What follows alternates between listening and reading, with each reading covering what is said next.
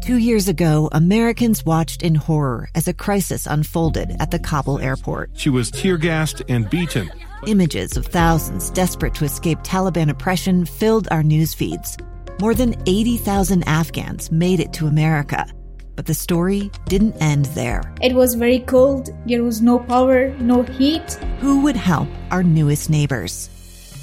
I'm Andrea Smartin. In Stranger Becomes Neighbor, you'll hear the stories of some remarkable refugees who left their homes and their dreams behind, only to start over from zero. Their only possession was 3 blankets. And you'll meet Americans who stepped up to help them. You want me to come when you deliver your baby. What can one person do in the face of an international disaster decades in the making?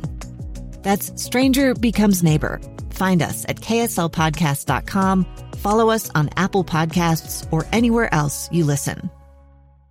Inside Sources. Inside Sources. Inside Sources. Where KSL offers Utah deeper insights on the news. Host Boyd Matheson divides rage from reason and elevates the conversation on issues crucial to our community. On KSL News Radio 102.7 FM and 1160 AM. Well, there's a lot of headlines on a Monday. A little bit of doom and gloom, a little bit of challenging things across the country and around the world as we look at everything from climate to the economy to inflation.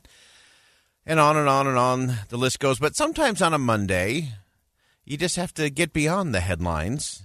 And here's the question of the day. What if the solution to all that ails us in this country could be solved by our veterans and a trip to North Ogden, Utah?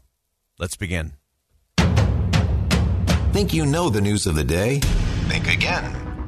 Well, it is time to look to North Ogden, Utah for many of the solutions, but most important to make sure we are honoring our veterans in the right way. Cannot contain it to a single day. We have to go beyond that and really make this a part of who we are and a part of what we do every day. And so to help us do that, Jenny Taylor, who's a Gold Star widow, mother of 7, she's the civilian aide to the Secretary of the Army for Utah, co-host of Relentlessly Resilient podcast for us here on KSL News Radio, and she's also the founder of the Major Brent Taylor Foundation. And between 2:37 and 3 o'clock a.m., I think she is a chocolate ice cream buff. But other than that, she is very busy. Jenny, thanks for carving out some time for us today. Oh, Boyd, thanks so much for letting me join you on a Monday. And a belated happy birthday as well, just because I know we have to throw that in the mix as well. Yeah, so it's always fun for Halloween. Yes. And you are busy up there in North Ogden, Utah. We know things got launched over the weekend with the Major, the flag, up the canyon. Tell us a little bit about what's happened already, and then we'll get into some of the things that are happening during this whole week of celebration for our veterans.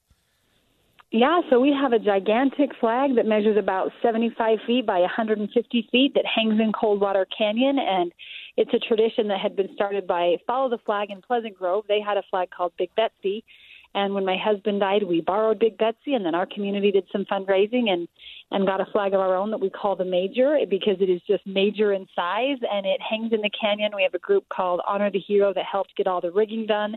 And it flies in that canyon for the next 2 weeks. And so people can either drive up and see it. You can see it from I-15.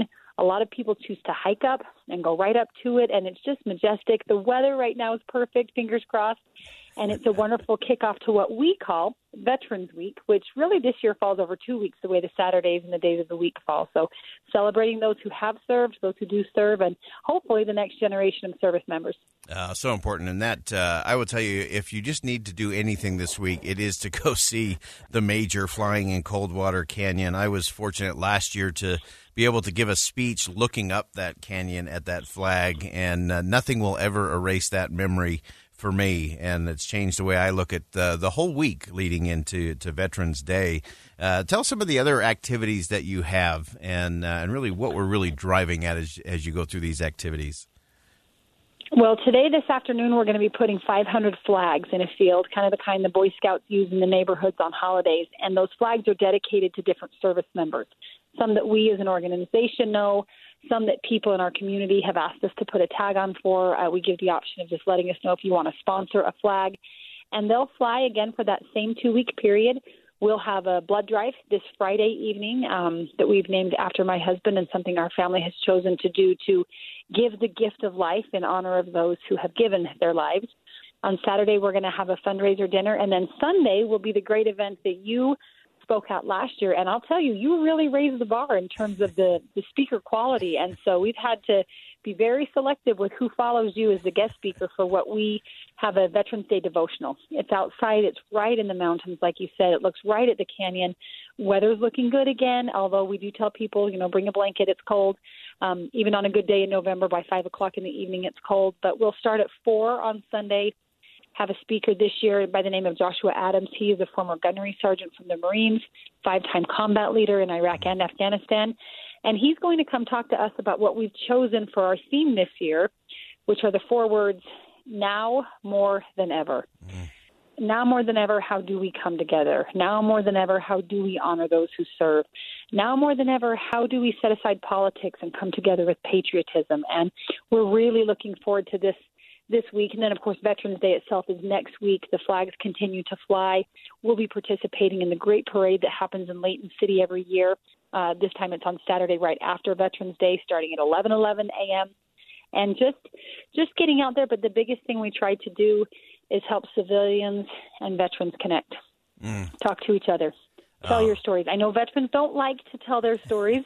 And while we respect that right, we also want to nudge them a little bit in the other direction and say, but if you don't tell us your stories, how can we possibly know them and appreciate what it is that you've done for the rest of us and for our children? Oh, that is so good. And I'm going to join you in nudging some of our veterans who, obviously, for some good reasons, they are sometimes reluctant. Sometimes they're just humble, and they just felt like they did their duty, that they're not really heroes. And I'm gonna. I don't do very many Triple Dog Dares, but to all of our veterans, it's Triple Dog Dare Week. You need to share your stories, what you've learned, what you've seen, because in order for us to carry it on, we have to know the story. Yeah, that's so well put. The statistic is 1%. 1% of America serves in the military in our generation. 1%. That's a very small number. But what it means is there's 99 of us for every one that needs to know what that's like. And I've never been to boot camp. Could you tell me about it? Tell me the hard times. Tell me the good times. Tell me the silly times.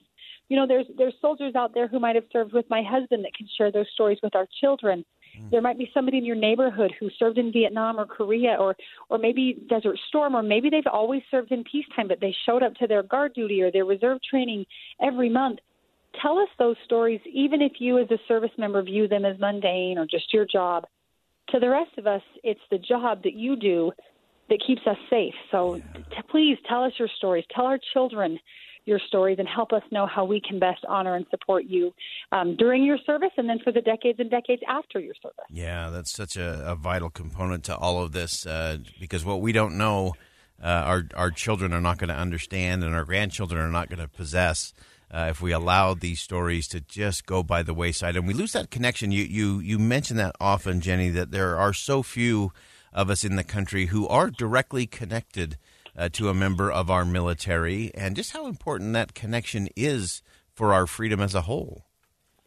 Yeah, I think connection is really what it is in general, and that's where we kind of fall apart sometimes as a country.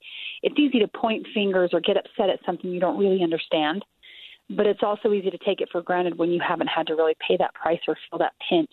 And so I would, again, like you said, look, Triple Dog Dare all the veterans to tell their stories.